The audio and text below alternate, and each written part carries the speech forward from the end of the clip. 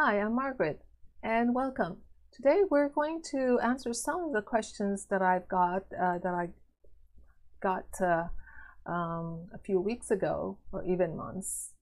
Granted, I don't get to these questions right away, but I'll try to answer some of these questions that are more generic in nature, and hopefully that way you can actually, if some of your questions are pretty similar, then you'll have an idea of the answers. Okay, so I picked out a few questions that were in some of the comments on the videos that I have, and if you have more personal questions and comments, please contact me directly, email me directly, and it would be best to do it that way.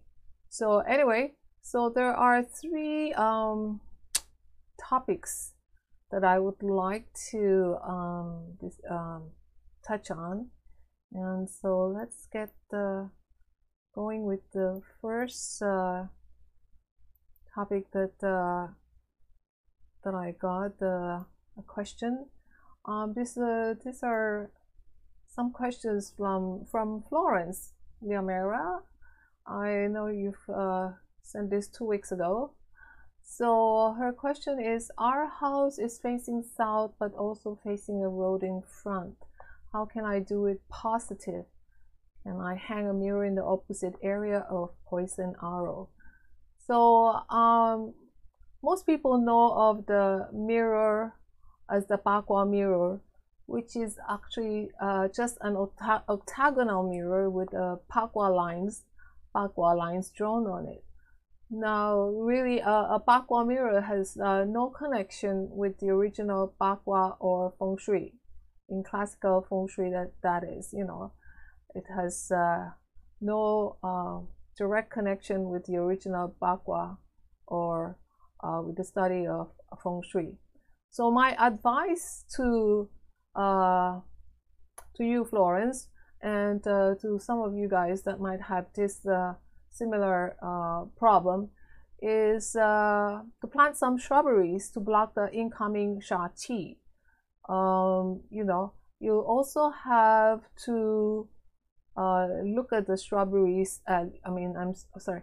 You also have to look at the energies from the road itself, and some of the factors to consider is whether the traffic that's coming towards you is actually slow or low. It's a low traffic area and it's not really in a busy intersection, so the energies will be less malignant, or it will be less aggressive, as opposed to if your property or your home is located in a very, very busy intersection, and there are always a rush of cars that's coming towards you on the road that's directly in front of you. So that's one of the things that you have to consider. So it's not just because you are facing a road, but if the traffic is close to zero, and there won't be as much Sha Qi coming your way. And now to mitigate that, instead of hanging a Bagua mirror, just try to find out if you could actually plant some shrubberies in front, especially in front of your main door, to block out the incoming Sha Qi. Okay, so there are also some other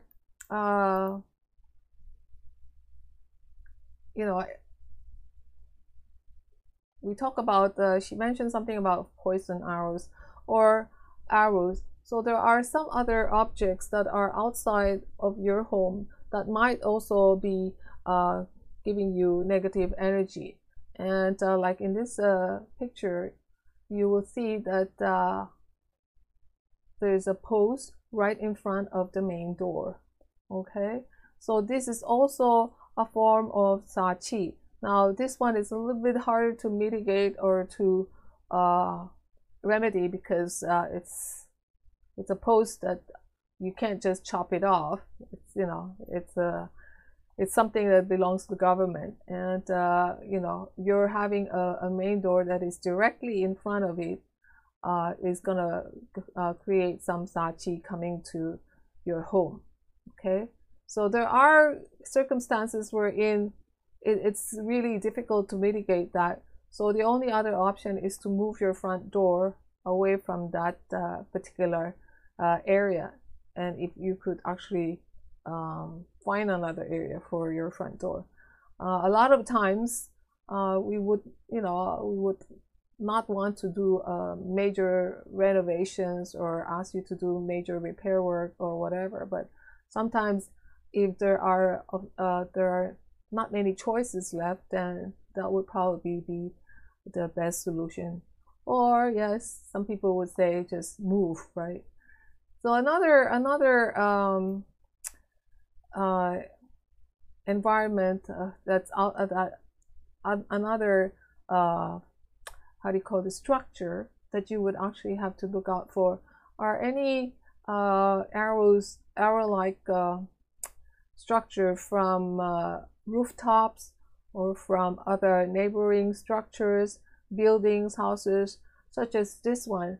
As you can see, you know, the angle of the roof of this particular structure is aiming at, if you have a house that's directly in front of you, then that certainly is like a poison arrow or a negative sachi coming to you. So this is why in real estate you also have to not just look at the house itself, but you also look at the surrounding areas and the natural environment. Okay. Excuse me. Now, another question I got from Somiya Sho. I know it was 3 months back. Hopefully you're you know, you're tuning to my channel. But anyway, you asked about your question was like, how can I do backyard and garage in feng shui with my house?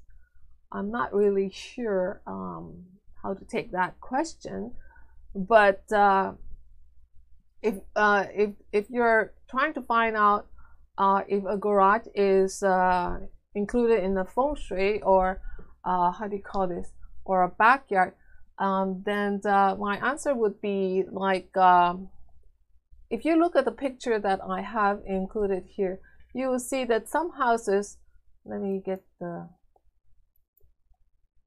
some houses such as this particular house here, okay, has a garage right out here. Okay, so if your garage is similar to this and you don't use it, you know, you don't have anything to do with it, you just store things, it's not part of your living space, then you don't necessarily need to feng shui this or to include the garage into your feng shui. Okay, so now take a look at this other house beside it. You will see it's a bigger house, of course, and you will see that they have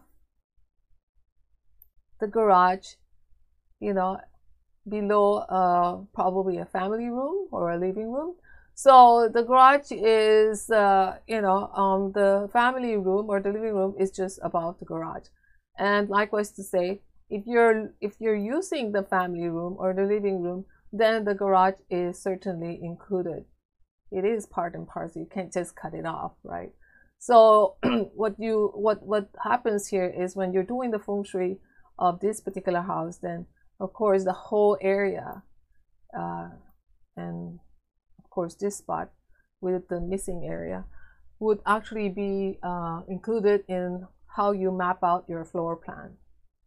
Okay, so with the backyard, like any space that is not part of your living space, does not you know, is not included in how you're mapping out the feng shui of your home. Okay, the layout, the plan of your property.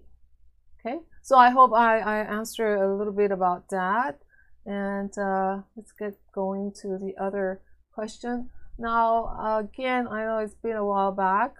Susana Escobedo Her question was, is it possible to do feng shui in a house at the center of a cul-de-sac? Of course, we've made mention before that a cul-de-sac has doesn't really have the best energy, and if you are exactly like I guess what she's saying, if she has a house at the center of the cul-de-sac. So if if we're looking at this, like let's take this picture for example. So this house might be, this particular house here is kind of in the center of this cul-de-sac here. So you can see the energy from this going in. So it's like the previous negative the sha qi that we were talking about in terms of a road in front of your home.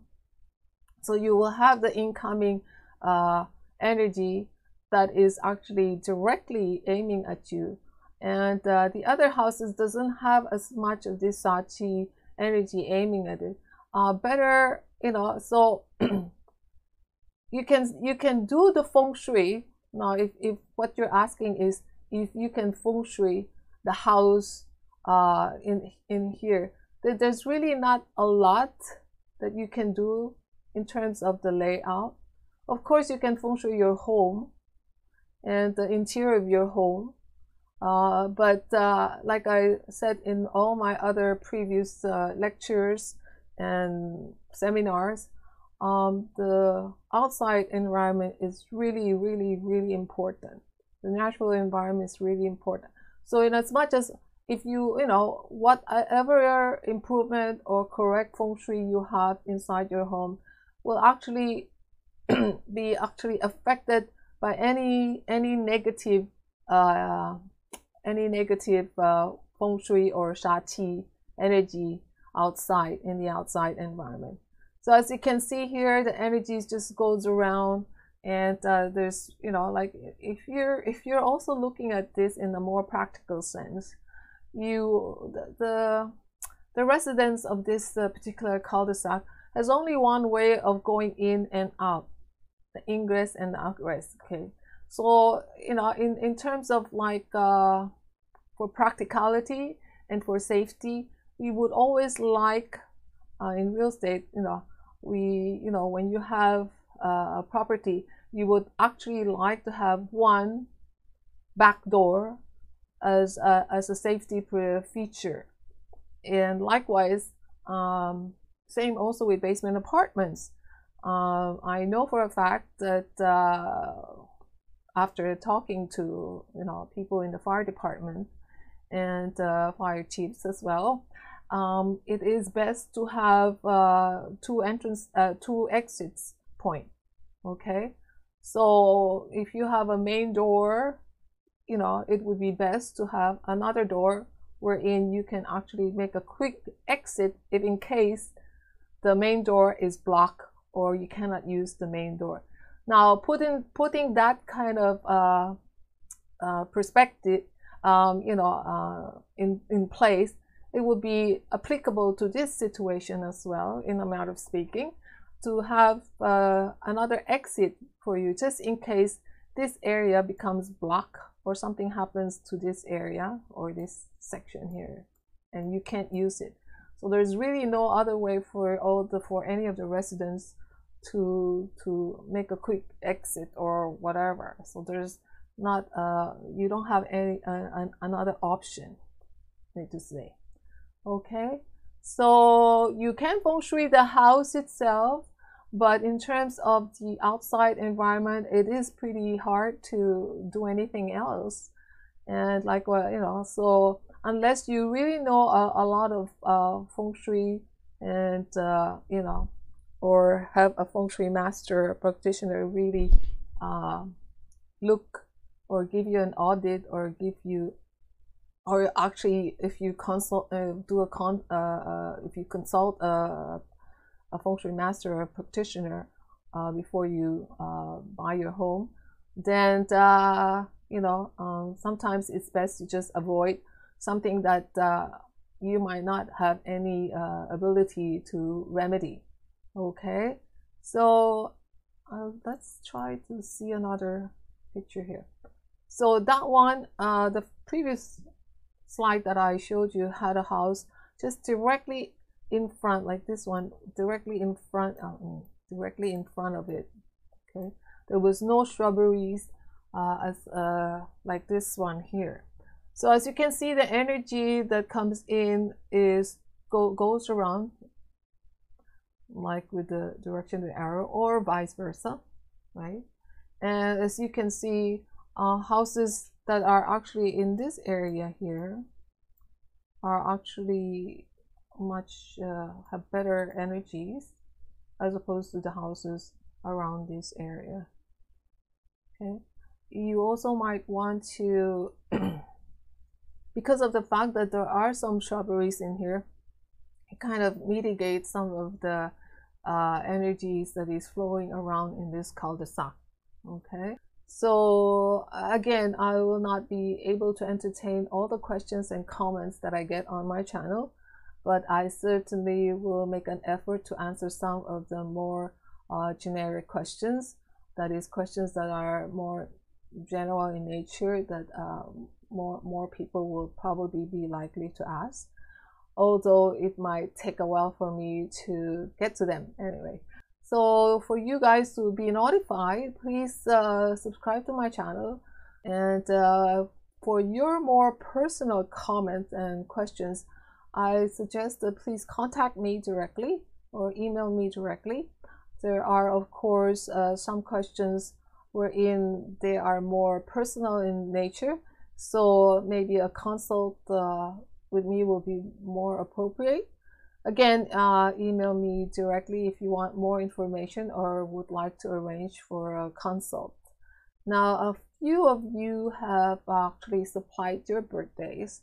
I was going through some of the comments and in some of my videos here, and a few of you have supplied your birthdays and then asked if you know, corresponding to your birthdays, if the house that you currently live in is lucky for you, or if or what direction of house you should buy, or if you're or what type of house will be lucky for you to buy, and or if the house that you're presently living is not lucky, what to do about it, or how to plot the chart of your home.